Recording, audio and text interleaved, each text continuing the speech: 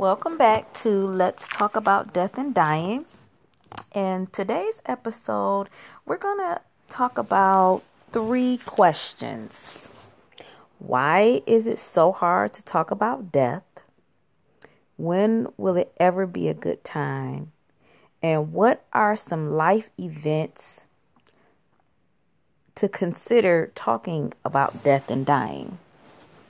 So let's jump right into it. Why is it so hard to talk about death? I think it's hard to talk about death because you have to think about things that are sad, things maybe you really don't want to give a lot of thought to. There's a lot of questions that you have to ask yourself and really come to grips with for yourself. So I'll give an example. So I'm in a sorority. I'm not going to say which one. And we have a partnership with Gift of Life. We have a national partnership. And as we have gained this partnership, I've been learning about being an organ donor. So it came up in the past. We did some surveys around why people are not organ donors. And just recently, we've just participated in a lot more activities and just learning a little bit more about organ donation. So now one of the things that I have to think about is, do I want to become an organ donor? Now, I'm going to be real honest. I haven't really came to a hard yes or no, but it's something that I'm thinking about because now I have some new information. So I think the first part in why we find it hard to talk about death is because we really haven't sat down with our own selves and really come to grips with certain questions. For example, do I want to be cremated or do I want to be put in the ground in a casket? Just those options can open up a large amount of additional questions that you yourself may not want to deal with your own self in answering that question. You might have been on the side of, oh, I think I want to be buried in a casket. But as times are changing, funeral costs are rising, you might say cremation might be the way to go because it's affordable for my family situation. And I'm not going to be here anyway. So let me make it a little easier on my family.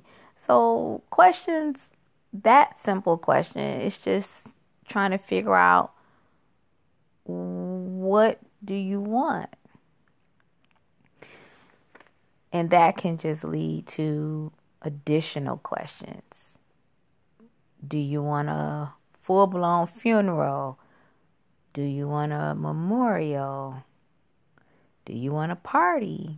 Not a traditional funeral or memorial. So on and so forth.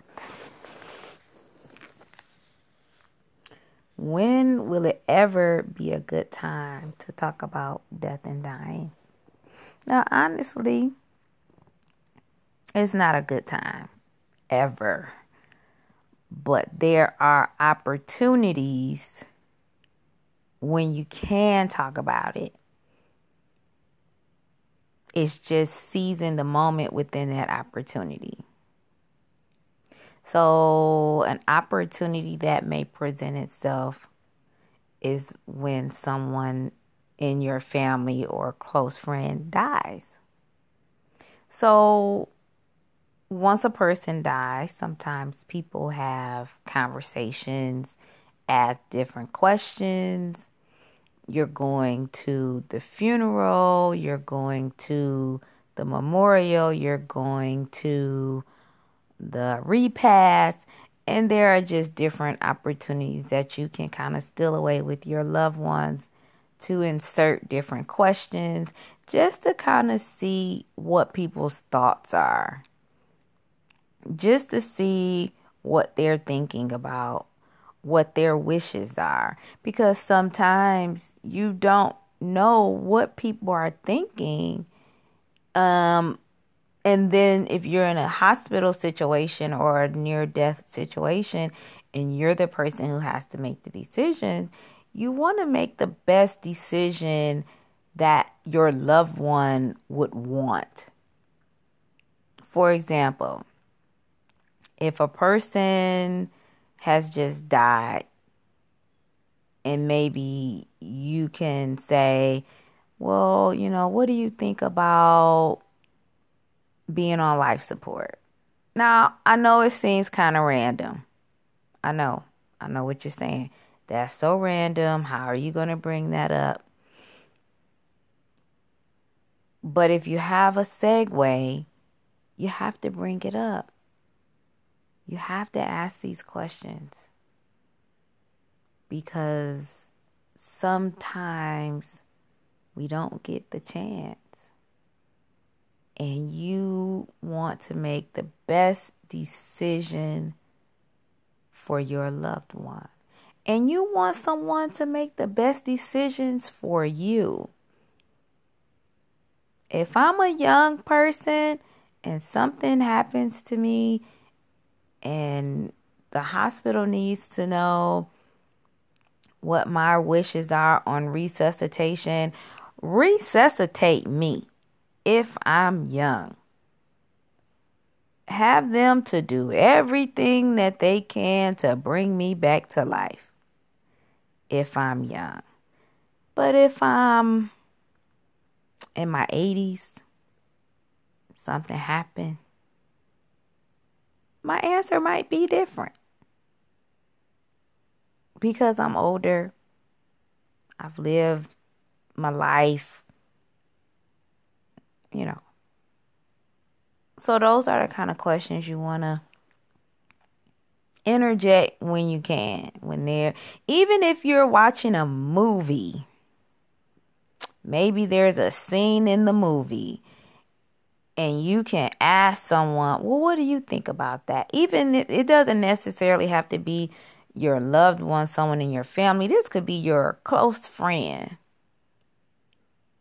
Because when stuff start happening, people get emotional. And someone needs to be sharp and someone needs to make decisions. Not based off of emotion, but based off of facts and known information. So if you're talking to your friend, you guys are watching a movie and there's a scene in the movie, something happens and you just interject and say, well, what do you think about that? Or what are your plans for this or that? And then something happens and you go to the hospital and someone is trying to make the opposite decisions. You can say, oh, wait a minute. So-and-so said that they wanted this, that, and the other. Now, it's always good to know what someone wants, but we also got to get better about putting it on paper, signing it, getting notarized. But that is for another episode. But those are some of the things that we need to do to make sure the things that we're asking for, the things that we desire, they are documented and on paper, signed by yourself when you are in a sound mind.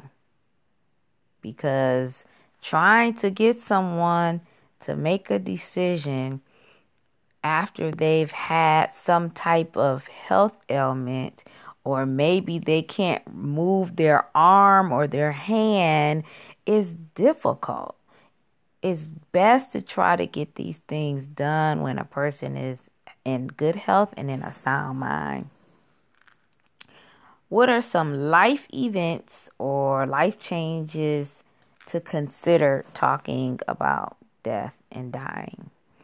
So a good life event would be marriage, childbirth, retirement, transitions in different seasons of your life. So you have a child, maybe that child is transitioning to an adult, 18, or whatever you deem as an adult, because some adults say 18-year-olds are not adults. But whatever age you deem as an adult, that's a good time to sit down with your children and start having the conversations. You start normalizing the information with your children. When that young adult is transitioning out of, let's say they're graduating from college, that's another good time to talk with them. Maybe when they're coming off of your health insurance because they're getting older and they're aging out, that's another time to talk with them.